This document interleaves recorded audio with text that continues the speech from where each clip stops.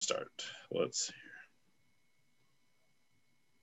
So we are entering Acts 27, and Paul is going to be continuing his journey. In the past few chapters, we have seen how we've kind of underlined the one passage about our Lord standing next to Paul and telling him that he's going to be going all the way to Rome because that was God's will.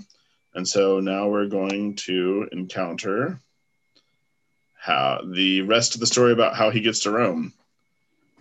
So let's start with prayer and then start reading. In the name of the Father, and the Son, and the Holy Spirit. Amen. O Christ, our God, open our hearts and minds to your holy word.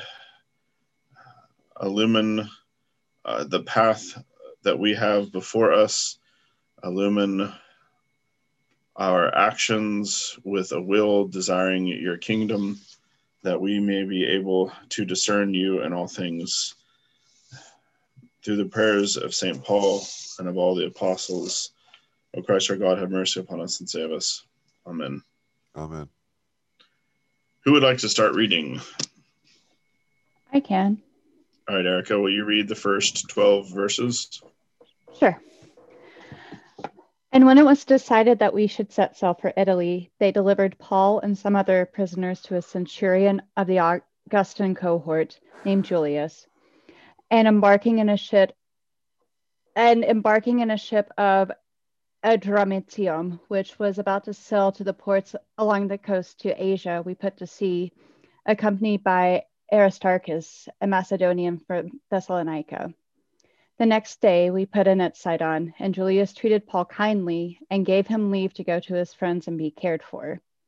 And putting to sea from there, we sailed under the lee of Cyprus, because the winds were against us. And when we had sailed across the sea, which is off Cilicia and Pamphylia, we came to Myra and Lycia. There the centurion found a ship of Alexandria sailing for Italy and put us on board. We sailed slowly for a number of days and arrived with difficulty off Cnidus, and as the wind did not allow us to go on, we sailed under the lee of Crete off Salmone. Coasting along it with difficulty, we came to a place called Fair Havens, near which was the city of Lasea. As much time had been lost and the voyage was already dangerous because the fast had already gone by, Paul advised them, saying, Sirs, I perceive that the voyage will be with injury and much loss, not only of the cargo and the ship, but also of our lives. But the centurion paid more attention to the captain and to the owner of the ship than to what Paul said. And because the harbor was not suitable to winter in, the majority advised to put to sea from there on the chance that somehow they could reach Phoenix, a harbor of Crete, looking northeast and southeast, and winter there. Let's keep reading here. Will you read? I just go ahead and do 13 through 37 or 38, and then we can pick back through it. But okay.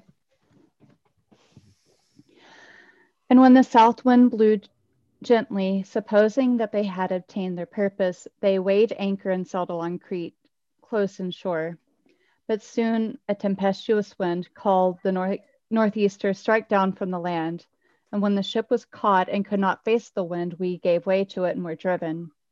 And running under the lee of a small island called Cadua, we managed with difficulty to secure the boat. After hoisting it up, they took measures to undergird the ship. Then, fearing that they should run onto the Syrtis, they lowered the gear and so were driven. As we were violently storm-tossed, they began next day to throw the cargo overboard. And the third day they cast out with their own hands the tackle of the ship. And when neither sun nor stars appeared for many a day, and no small tempest lay on us, all hope of our being saved was at last abandoned. As they had been long without food, Paul then came forward among them and said, Men, you should have listened to me and should not have set sail from Crete and incurred this injury and loss. I now bid you take heart, for there will be no loss of life among you, but only of the ship.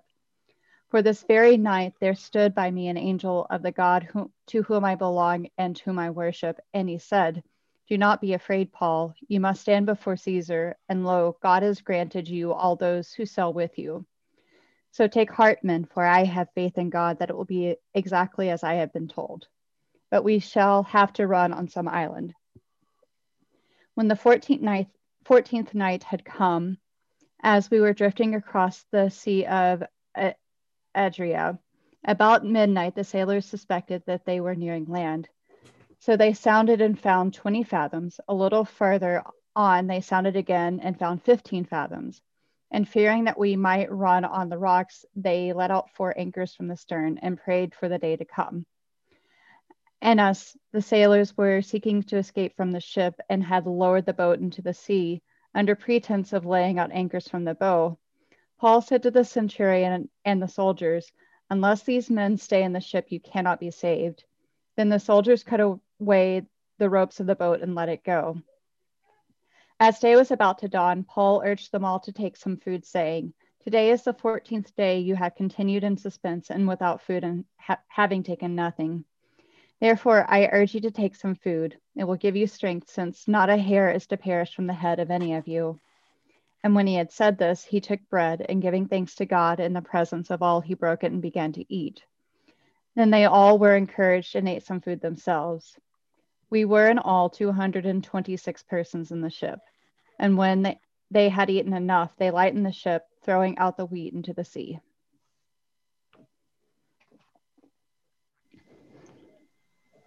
All right, David, will you interpret some of this ocean stuff for us? Since you have experience in a boat. I guess I have a question that you may, I mean, these are a very different boat, I'm going to guess, than anything you are on, or maybe not. No. A boat's a boat. A ship's a ship. When they say they took measures to undergird the ship, what I'm understanding that to mean is that they secured the hull because they were afraid it might run aground or run onto rocks or something. Yes. Okay. But when they threw over the tackle, that really blew me away. When you start throwing over tackle, boy, you are in deep trouble. You really are. You really are. You never throw over your tackle. Yeah, because that's how you control the boat. Exactly. Why? What would drive somebody to throw the tackle off? Weight? Because the weight. They're trying to light the boat as much as they can. You've got to remember that these boats were so close to the water line. I mean, you're talking about a yard. Yeah. If you're lucky, and in a rough sea, a yard is nothing. It means you're constantly underwater. The boat will continue to float, okay, but you're basically all the time underwater. So you're constantly wanting to lighten the thing as much as you can. Okay. Interesting. Yeah, so, that makes sense. So first the cargo goes. Typically, and then usually back in the day, think back to Jonas. Usually back in the day, people started going overboard. The crew would throw people overboard because you want to save your tackle to continue to control the ship. But I would imagine at the time they threw their tackle over, they were probably in currents. At what point did they throw the tackle over? After they they undergirded. This is verse 17 and 18. But where were they? What island? Where was that? I'm looking for it. Cauda. So my guess, do you want me to look up on a map? I'm looking at the map, actually.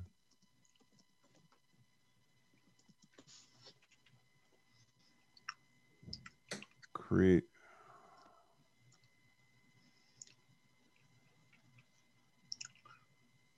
There it is.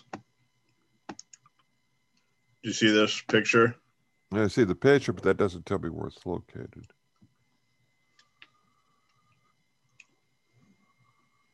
Okada's an island off of Crete. And there's Fair Havens. Look at that. I've been to Crete. Yeah. You see Hania right there? That's where I flew in, to Hania. Oh, yeah. Well, Paul didn't have that option. No, he didn't. That's where they needed to go, though, right? Oh, they wanted to go to Phoenix. Mm-hmm. Yeah, but you see where they start throwing tackle. And if you go to now, I'm looking at a map. I don't know what this BibleStudy.org. And you can see if you look at it, you can see where that's at that point. That's where they begin to lose control. And the ship is moving all over the place. And so I assume what they're doing is they're holding on to the current. Right. And just enough sail to be able to steer them into wherever they can until they get to Malta. So. See Bible Atlas.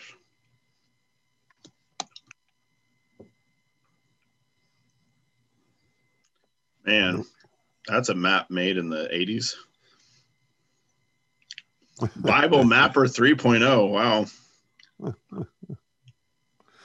Yeah, what I looked for was Apostle Paul's journey to Rome. Sea journey to Rome.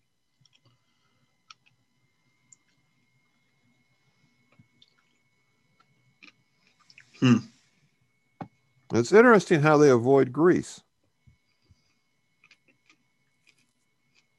I wonder why. Yeah, I'm pulling up oh my.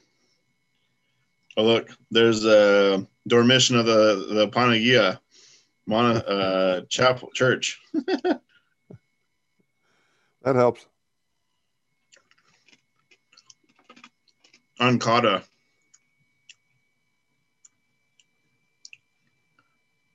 That's funny. Of course, there's a bunch of churches there. I'll bet. Well, Crete is full of churches, is it not? Yes, it is. Kisamos and Hania and Heraklion, those are the places I was at. So there's a bigger. Oh, wow, that even has. We can see underwater. There you go. There you go. There you go. But you see, they are sailing almost due west. Yep. Of Crete, and I think that's what I think is so curious is why didn't they go up to Greece? You would think they would go up to Greece and go across the Baltic. They were way out in open water. Yep.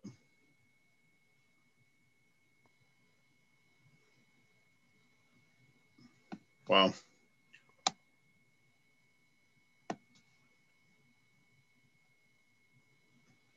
All right. Well, that fulfills my sea captain, or my seaworthiness or something.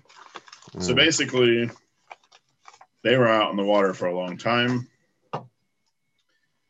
Paul tells them, you should have listened to me, because they wouldn't listen to him. Well, why would they? I mean, Paul is just a guy, and they're listening to the captain of the ship and the sailors. But it's interesting that because of what Paul said, they eventually listened to him. Because by the time the sailors decide they're going to try and sneak off the boat, Paul tells the centurion and the soldiers, and they actually listen to Paul and take care of that.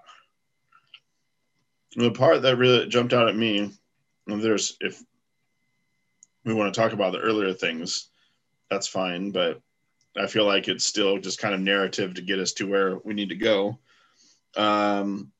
Paul taking food on the 14th day and taking bread and giving thanks to God in the presence of all, he broke it and began to eat.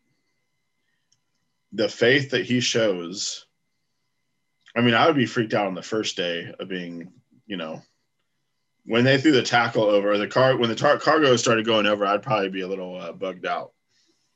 There's nothing like being out on water. I mean, I was just in the Gulf I guess it's months now. and not that far, and just imagining not having a motor, or just water is powerful and dangerous stuff. And I loved it.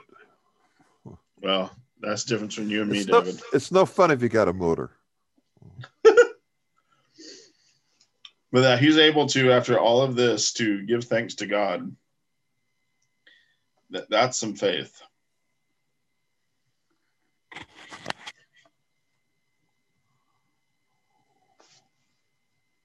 You all have any comments or impressions from this?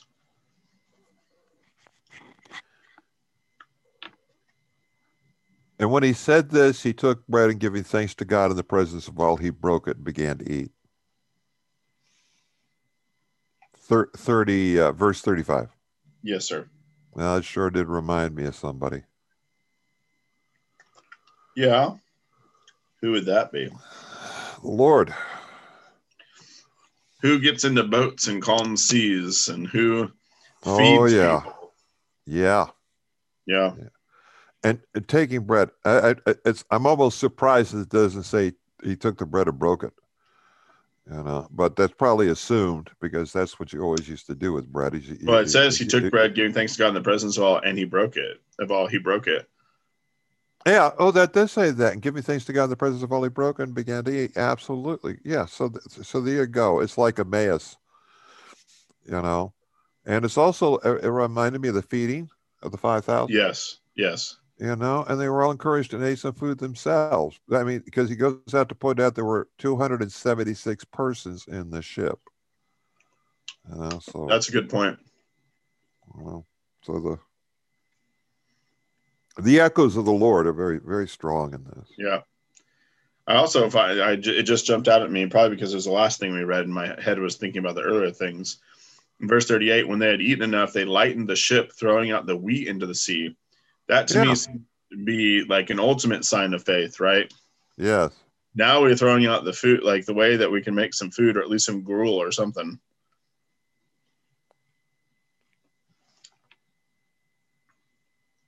I don't know how much they would have lightened the ship by throwing out wheat, but that's probably a lot. They probably carried a lot of wheat. Yeah. Well, nobody died, so. Yeah. Erica, will you again finish? back in that time? It was you ate bread, you ate what you could catch. Yep. Erica, could you finish this chapter for us? Sure. Now, when it was day, they did not recognize the land, but they noticed a bay with a beach, on which they planned, if possible, to bring the ship ashore. So they cast off the anchors and left them in the sea, at the same time loosening the ropes that tied the rudders. Then hoisting the foresail to the wind, they made for the beach. But striking a shoal, they ran the vessel aground. The bow stuck and remained immovable, and the stern was broken up by the surf. The soldiers' plan was to kill the prisoners, lest any should swim away and escape. But the centurion, wishing to save Paul, kept them from carrying out their purpose. He ordered those who could swim to throw themselves overboard first and make for the land, and the rest on planks or on pieces of the ship. And so it was that all escaped to land.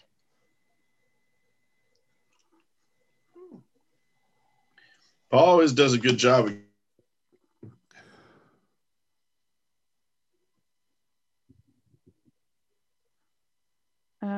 Hello? Yeah, I think we lost him. Be interesting what he's going to say. I suspect he's going to say Paul does a good job of narrowly escaping. Yes. He does every story. Paul gets away by the skin of his teeth. He should have been stoned and should have been burned and should have been killed. And you must be the secondary host. I guess I am. Oh, well, yes, I am the host now. Oh, okay. Okay, explain it all to us then, Erica. I'm here to learn, not to explain.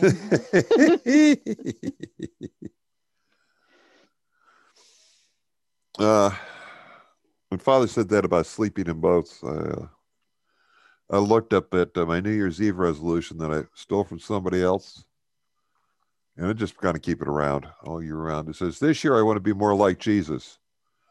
Hang out with sinners, upset religious people, tell stories that make people think, choose unpopular friends, be kind, loving, and merciful, and take naps on boats." I love that. Love it too. I love it too. Take naps on boats.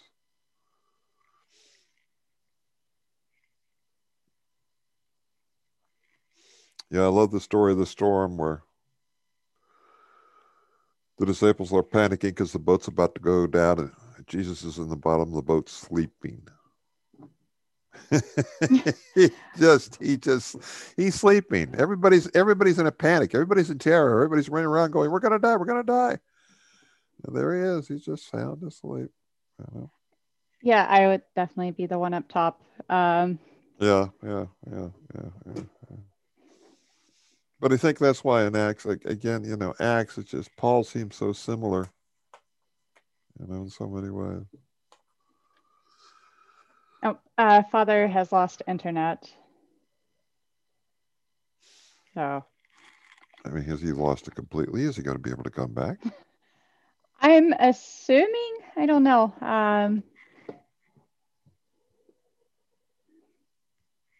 Hopefully. Oh, there he is. Good.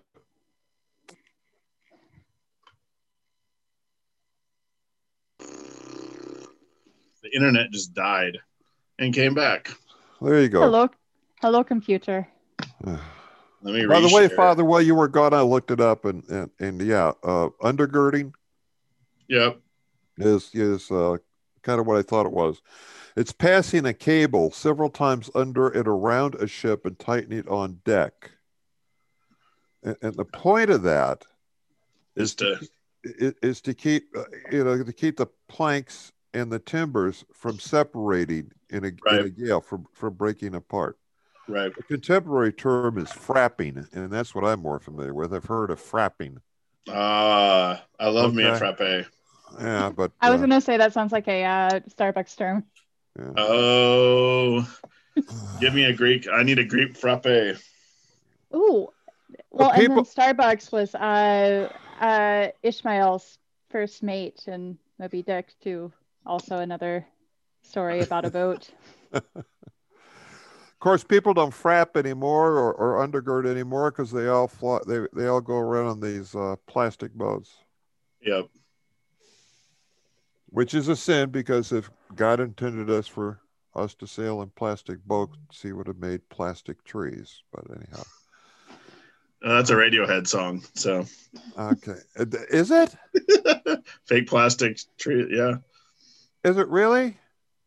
Yeah. Wow. We're coming all the way back around.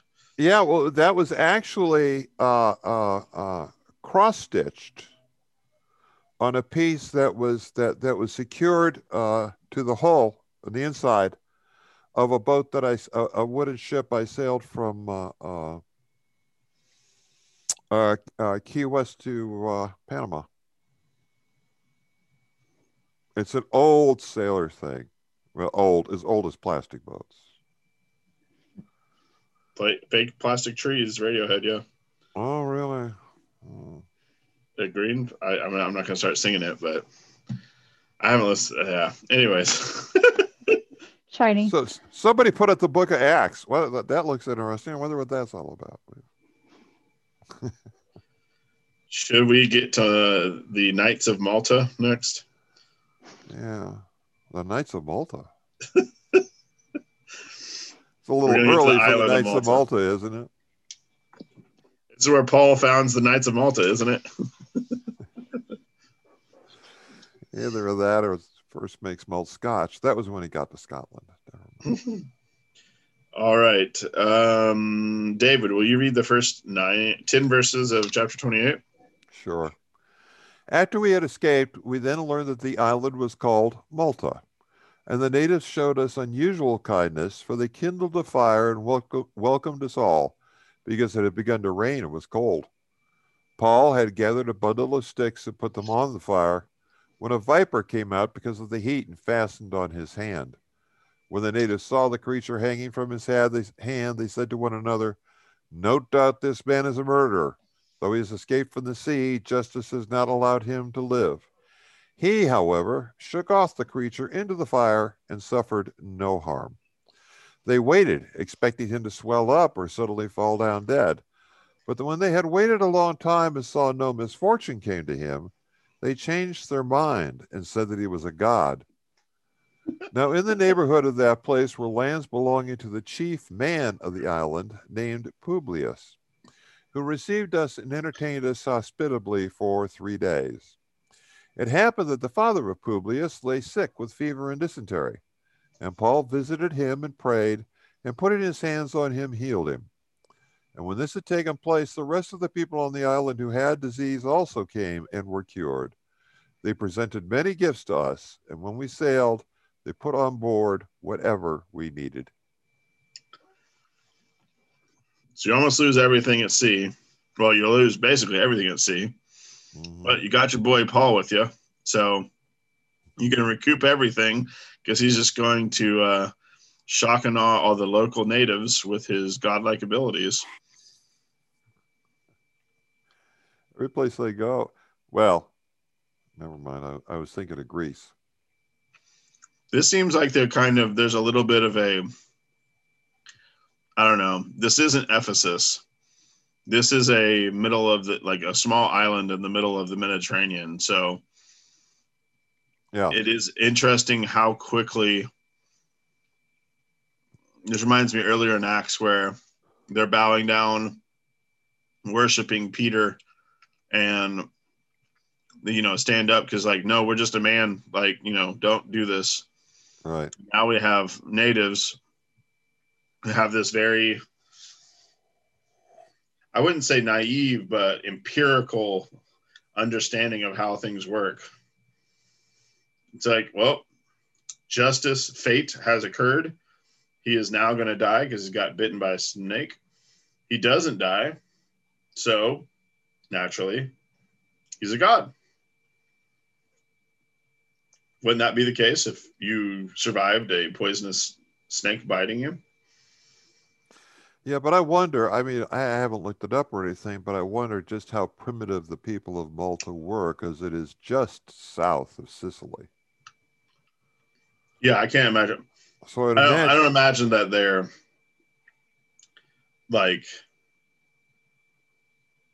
how would I say? They obviously have Publius. I mean, they're governed by. Well, it just says chief man of the island. I mean, this is also one thing about this is going to sound weird, but this is kind of close. Just a lot later, when Napoleon growing up at Corsica, there was definitely an idea, and this is even in the island of Crete, where the empires of the major powers at the time, they take the harbor, they take the big city, but they don't go up into the hillside. Yeah. Because you're going to spend a lot of energy and people to get not much because they're just going to go further up into the mountains. So it might be that they had contact with the bigger civilizations, but how far that actually sunk in, I don't know. Especially since they have a chief man of the island. He's not brought to a governor. Like in Jerusalem, you've got governors. He's dealing with the chief man. But it was governed by the Romans. Mm-hmm. What do you all make of this? Another, kind of being saved from death by a snake and then being able to heal. And then from this, basically God's providence, they are allowed everything to put back on the boat, even though they'd almost died. Well, being bitten by the snake, the viper, mm-hmm. resonated with What is it? We just had a reading the other day. The reading, is it in Luke? The one in Matthew, I think 16 or something like that. Where you know, The end of Mark has it. Yeah. Okay. But about snakes and poison. Yep. You know, that our Baptist friends, well, some of our Baptist friends love so much. The primitive Baptists do. Yep. Nat Geo had a show about that a few years ago. Say what? Nat Geo had a show about National Geographic. Oh, thank you. Yep, sorry. I'm not very Nat hip. Geo. I'm like, what are we talking about? We got sophisticated Who's millennials Matt? in here. I don't know Matt. He drives a Geo? Man. Geo. That would be kind of cool. But anyhow, they had a show about what? About snake handling? Yeah. Snake Salvation or something like that was called, but yeah. Is it Sand Mountain? Is that the book about the snake handling? Sand Mountain or something like that, like Found Faith on Sand Mountain.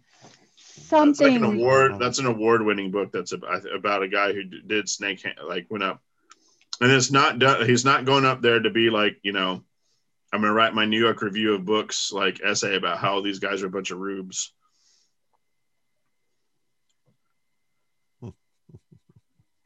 Salvation on Sand Mountain by Dennis Covington. Snake handling and redemption in Southern Appalachia. When I was a reader in the Episcopal Church one Sunday, I put a rubber snake on my on the pulpit with a note that said, "Can you handle it?"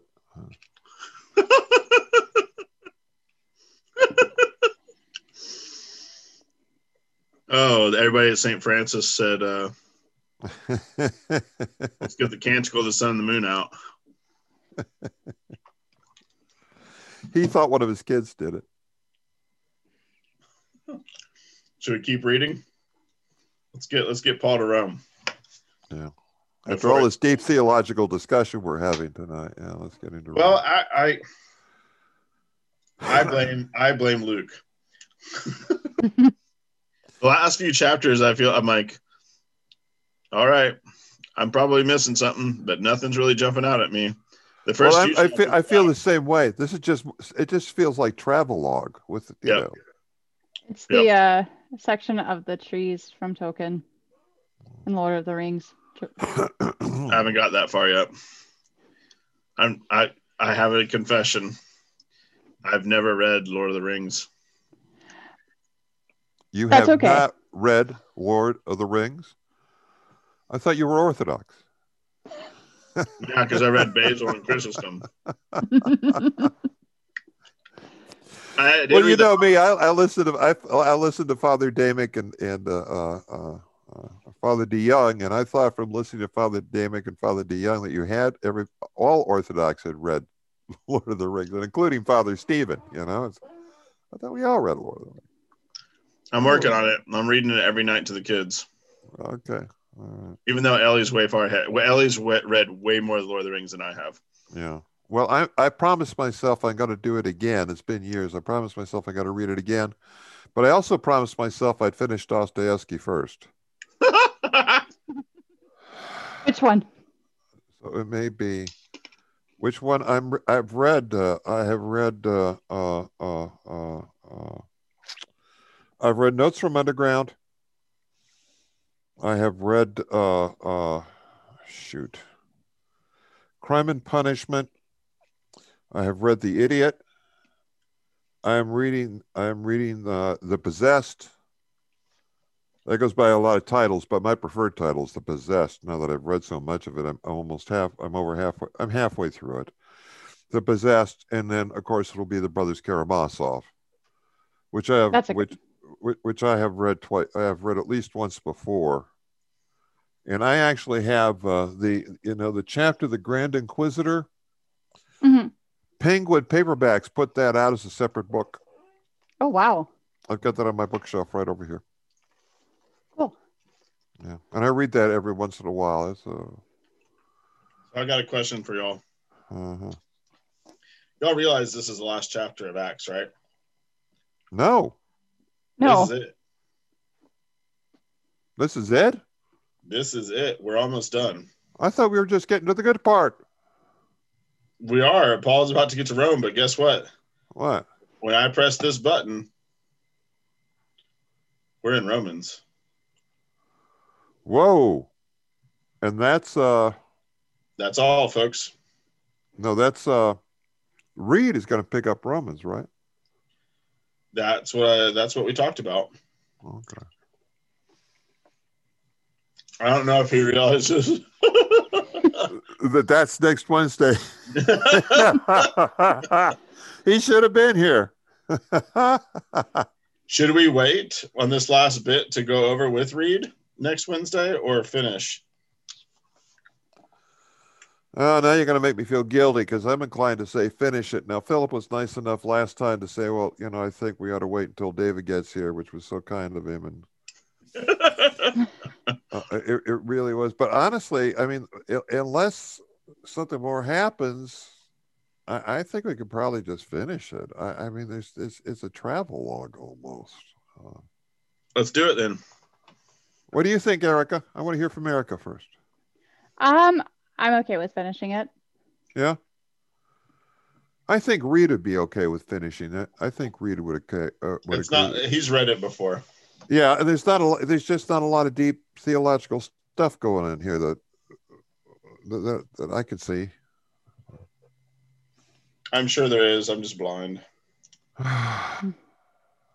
So, if you're blind, David, will you read 11 through 22? Sure. After 3 months, we set sail in a ship which had wintered in the island, a ship of Alexandria, with its twin brothers as figurehead. May I stop and ask who the twin brothers are? Would that be Remus and Romulus? I don't know. Okay. Putting in at Syracuse, we stayed there for 3 days. And from there, we made a circuit and arrived at Rhegium. And one day, a south wind sprang up. And on the second day, we made it to Puteoli. There we found brethren and were invited to stay with them for 7 days. And so we came to Rome. And the brethren there, when they heard of us, came as far as the Forum of Appius and 3 taverns to meet us. On seeing them, Paul thanked God and took courage. And when we came into Rome, Paul was allowed to stay by himself with the soldier that guarded him. Did you say go down to 22? Yes.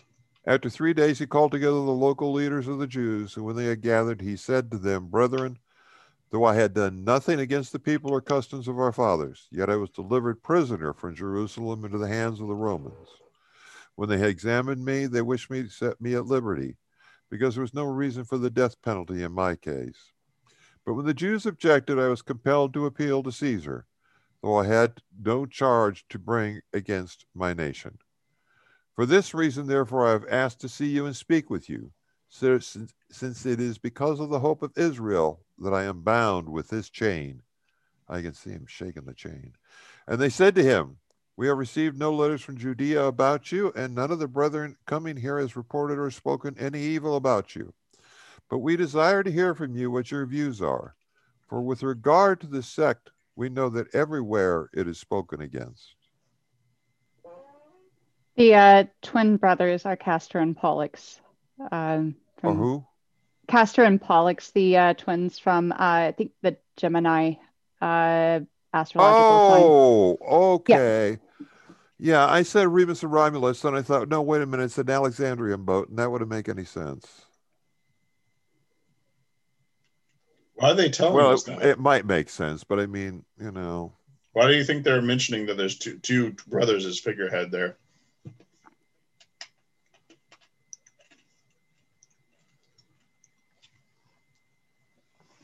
What does Castor and Pollux stand for?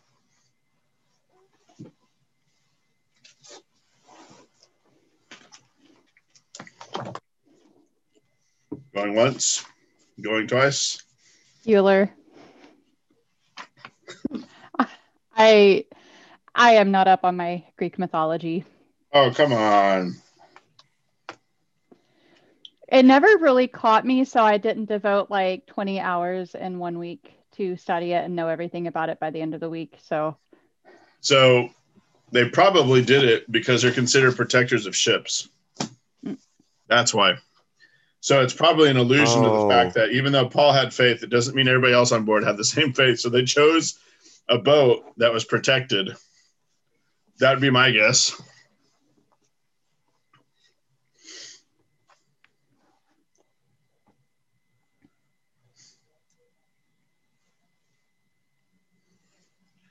So Paul arrives. He gets to Rome, and what does he do? He calls together the local leaders of the Jews. Yep. As he is wont to do. He tells them why he's there.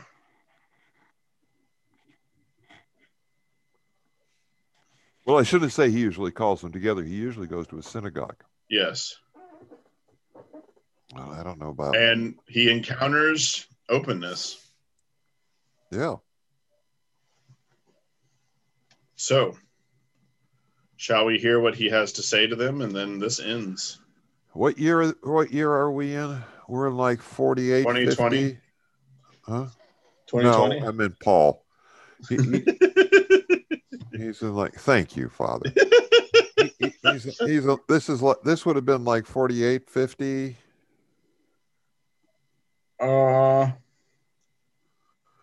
60. Yeah. Earlier than 60s.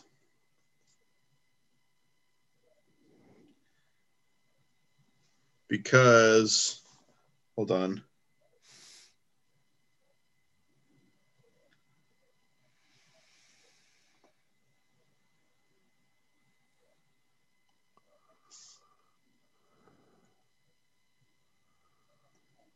I actually had it up earlier.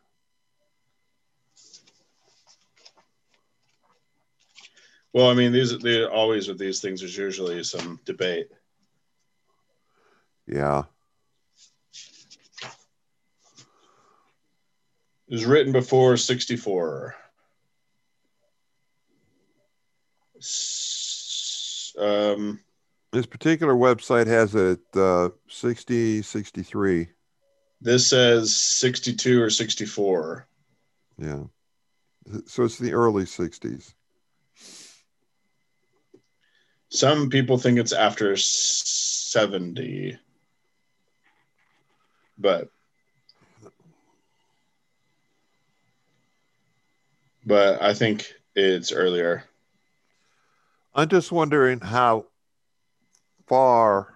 Because Josephus is writing in 70. Yeah. The War of 70. So this has got to be before then. Huh. Josephus. So Two-faced Josephus. They're open to hearing Paul. So shall we hear him? Erica, will you finish us out? Go ahead and read Sure. to the end. When they had appointed a day for him, they came to him at his lodging in great numbers, and he expounded the matter to them from morning till evening, testifying to the kingdom of God and trying to convince them about Jesus, both from the law of Moses and from the prophets. And some were convinced by what he said, while others disbelieved. So, as they disagreed among themselves, they departed after Paul had made one statement. The Holy Spirit was right in saying to your fathers through Isaiah the prophet, go to this people and say, you shall indeed hear but never understand, and you shall indeed see but never perceive. For this people's heart has grown dull, and their ears are heavy of hearing, and their eyes they have closed, lest they should perceive with their eyes, and hear with their ears, and understand with their heart, and turn for me to heal them. Let it be known to you then that the salvation of God has been sent to the Gentiles, and they will listen. And he lived there 2 whole years at his own expense, and welcomed all who came to him, preaching the kingdom of God and teaching about the Lord Jesus Christ quite openly and unhindered.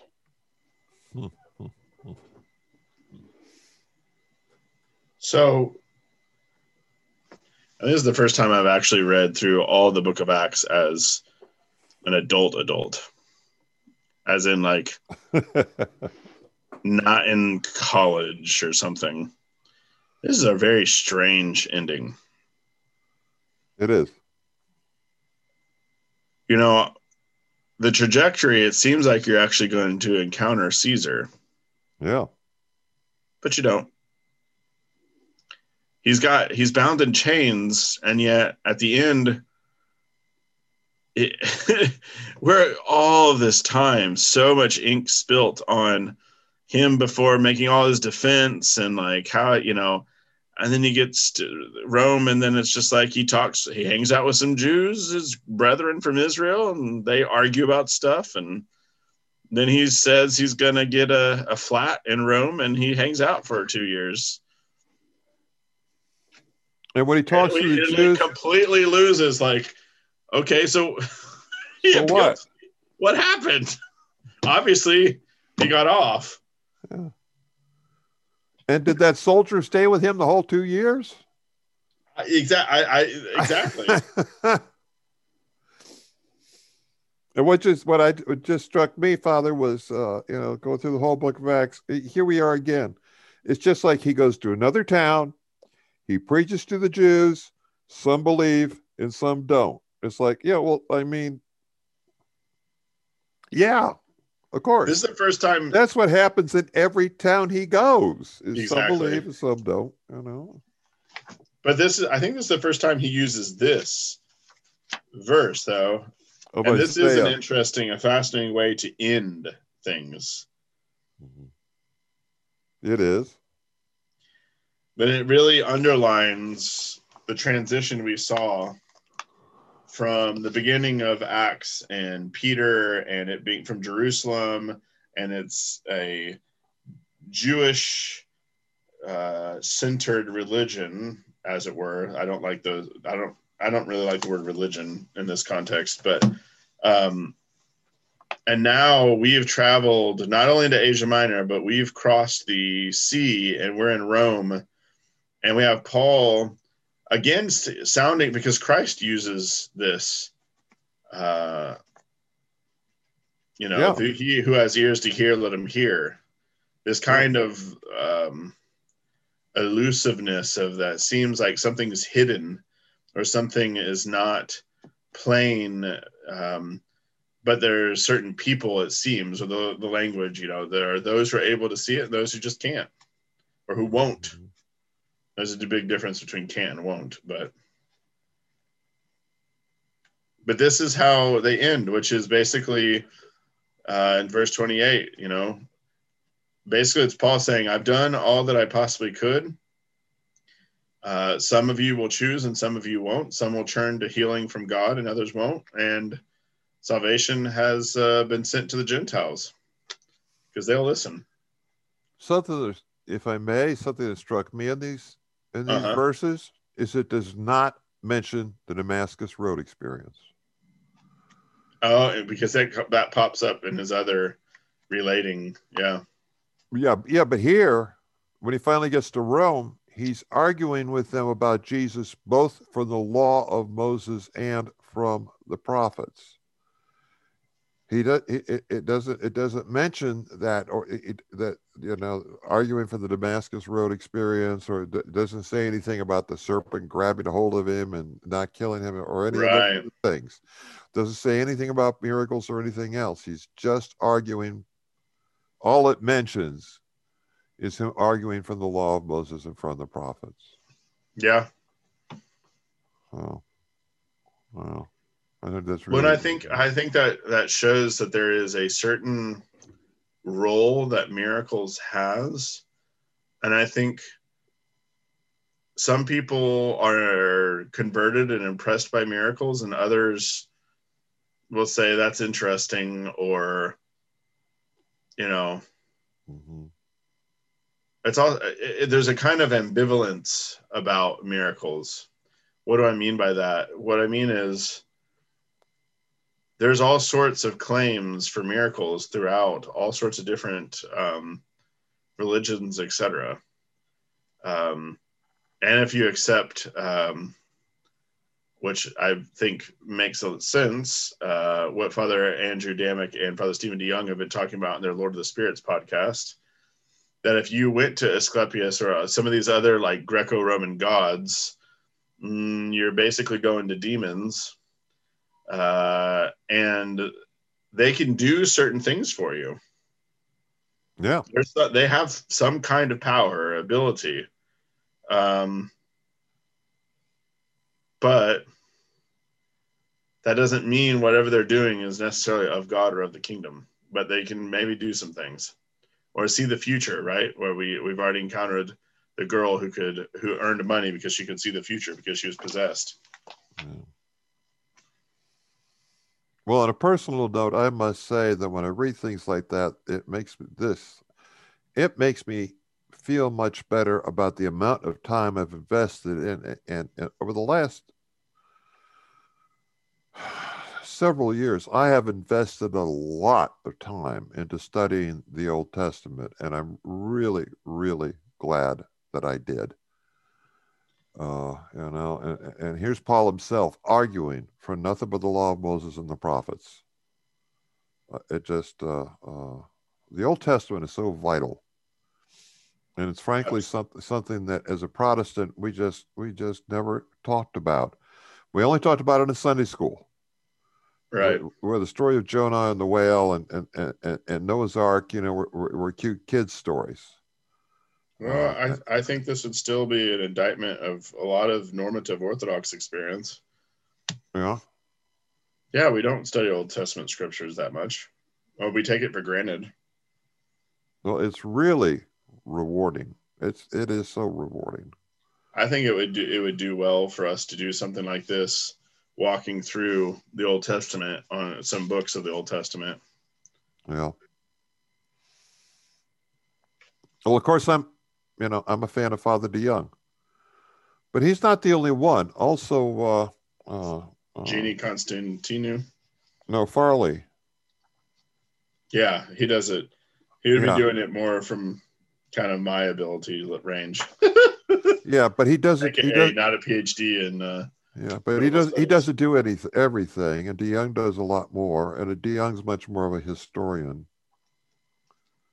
So anyhow, when you start dealing with Old Testament stuff too, you start wandering in some very complicated landmines too.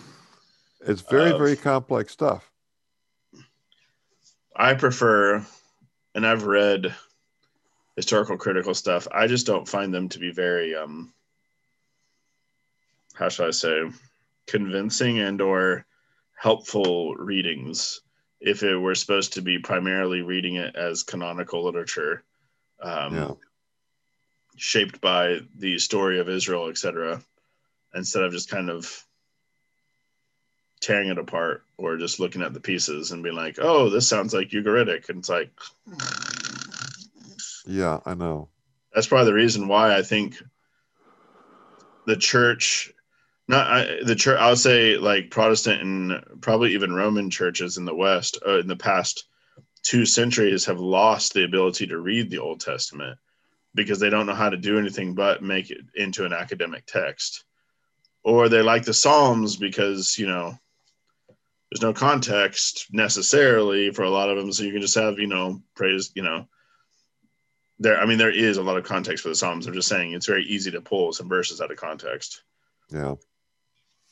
So it's challenging. I started out historical critical. I think I mentioned that before. I started out a Crosnan guy. I didn't start out a Crosnan guy. I started out just a basic Protestant reading. And then I became a Crosnan guy, and I fell in love with Crosnan's approach. And I learned a lot from Crosnan. I learned an awful lot about the cultures of the time. And now I'm a DeYoung guy. And I don't mind to admit that I'm a DeYoung guy. And like the last episode of Lord of Spirits and that whole thing on giants. Erica, have you been listening to this podcast? I have not. I literally just subscribe to it though, just so I can understand. Oh, Erica, you're gonna love the Giants episode. Okay. Of course, it's 3 hours long. It'll seem like 30 minutes.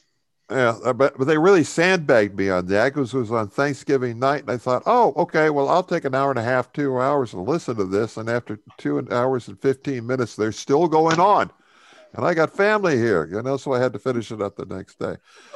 But I thought it was Hey, Grandpa, what are you doing? I'm listening about giants. Yeah, but it's an amazing podcast. I mean, the way the way the two of them tie it together, and DeYoung is obviously more knowledgeable, but Damick does a wonderful job of questioning. He's a wonderful interviewer, and keeps it organized and comprehensible for him. So,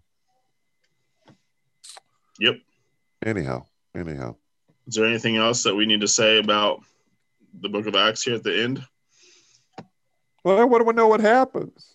Is there a sequel? Now for the rest of the story. Paul Harvey? Yep. Because Romans is not really a sequel, is it? No, not at all. Yeah. But I think it does underline the basic theological point. My guess is that Luke was with Paul on this journey, and then I bet he didn't stay in Rome with Paul. No. He went on and did his own thing. No, you get to the end, it sounds like he's gone. There's a lot of they or we, and then all of a sudden it's just Paul. Yep. We came to Rome. Paul was allowed to stay by himself, and I think that's the last time he says we. The last few verses are just Paul. Yes.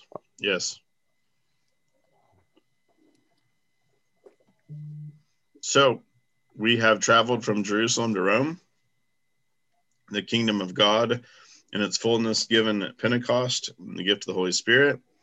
We've gone back and forth in the journeys of the early church, and different leaders from the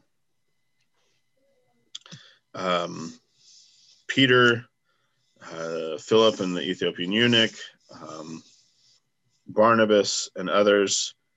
Then we came to Paul, and then we basically went on a kind of romp around the middle Mediterranean, the Eastern Mediterranean, and then ended up with him coming to Jerusalem, having done all the work that he had with the Gentiles, and this major shift that we see that is beginning in the book of Acts that will then continue to shift away from, not that there wasn't Jewish, but the elements that it becomes more and more that Christianity is throughout the empire and more Greco-Roman inflected, and converts coming from that background, etc., in the next few centuries. So this ending with this kind of gospel illusion here, where basically God has done all that he can through his chosen vessels to speak to the children of Israel, and now it was time, as it had been, as had already been promised in the Old Testament, in Jeremiah and the other prophets, now salvation would be sent to the Gentiles. So, may one more quick comment? Yeah. I mean, it struck me as we were reading, because the Jews in Rome already knew about this sect, close quote. Yep. And I think it is striking, and that's why I was talking about what year it was, 60, 64, we're talking about right about there, okay? Uh-huh. Uh-huh. So what we've done is we have gone from this sect where the leader is dead and you got 11 guys huddled in a room with the doors locked. Yep. Afraid that they're going to be next. In a mere 30 years in the ancient world, where it takes so much time for word to get around, it's in Rome. I mean, that's just, before Paul gets there, that is just astounding. It was just like wildfire. I also think it's interesting that he arrives in Rome in fetters, and at least the book ends with him being completely open and unhindered. Yeah. The path to Rome was in chains and a lot of suffering, and yet once he's there, he's able to freely proclaim the gospel. Yeah. It's just amazing. It all happens so fast. So fast. Very fast. All right. Well, thank you everyone for joining us in our journey from Jerusalem to Rome. Next time, we will be led by, I don't know if it will be next week, because I don't know. I wasn't really prepping for this, so maybe it will be a little bit. That Reed will be leading us going through Romans. So, thank you all. I'm going to stop the recording now.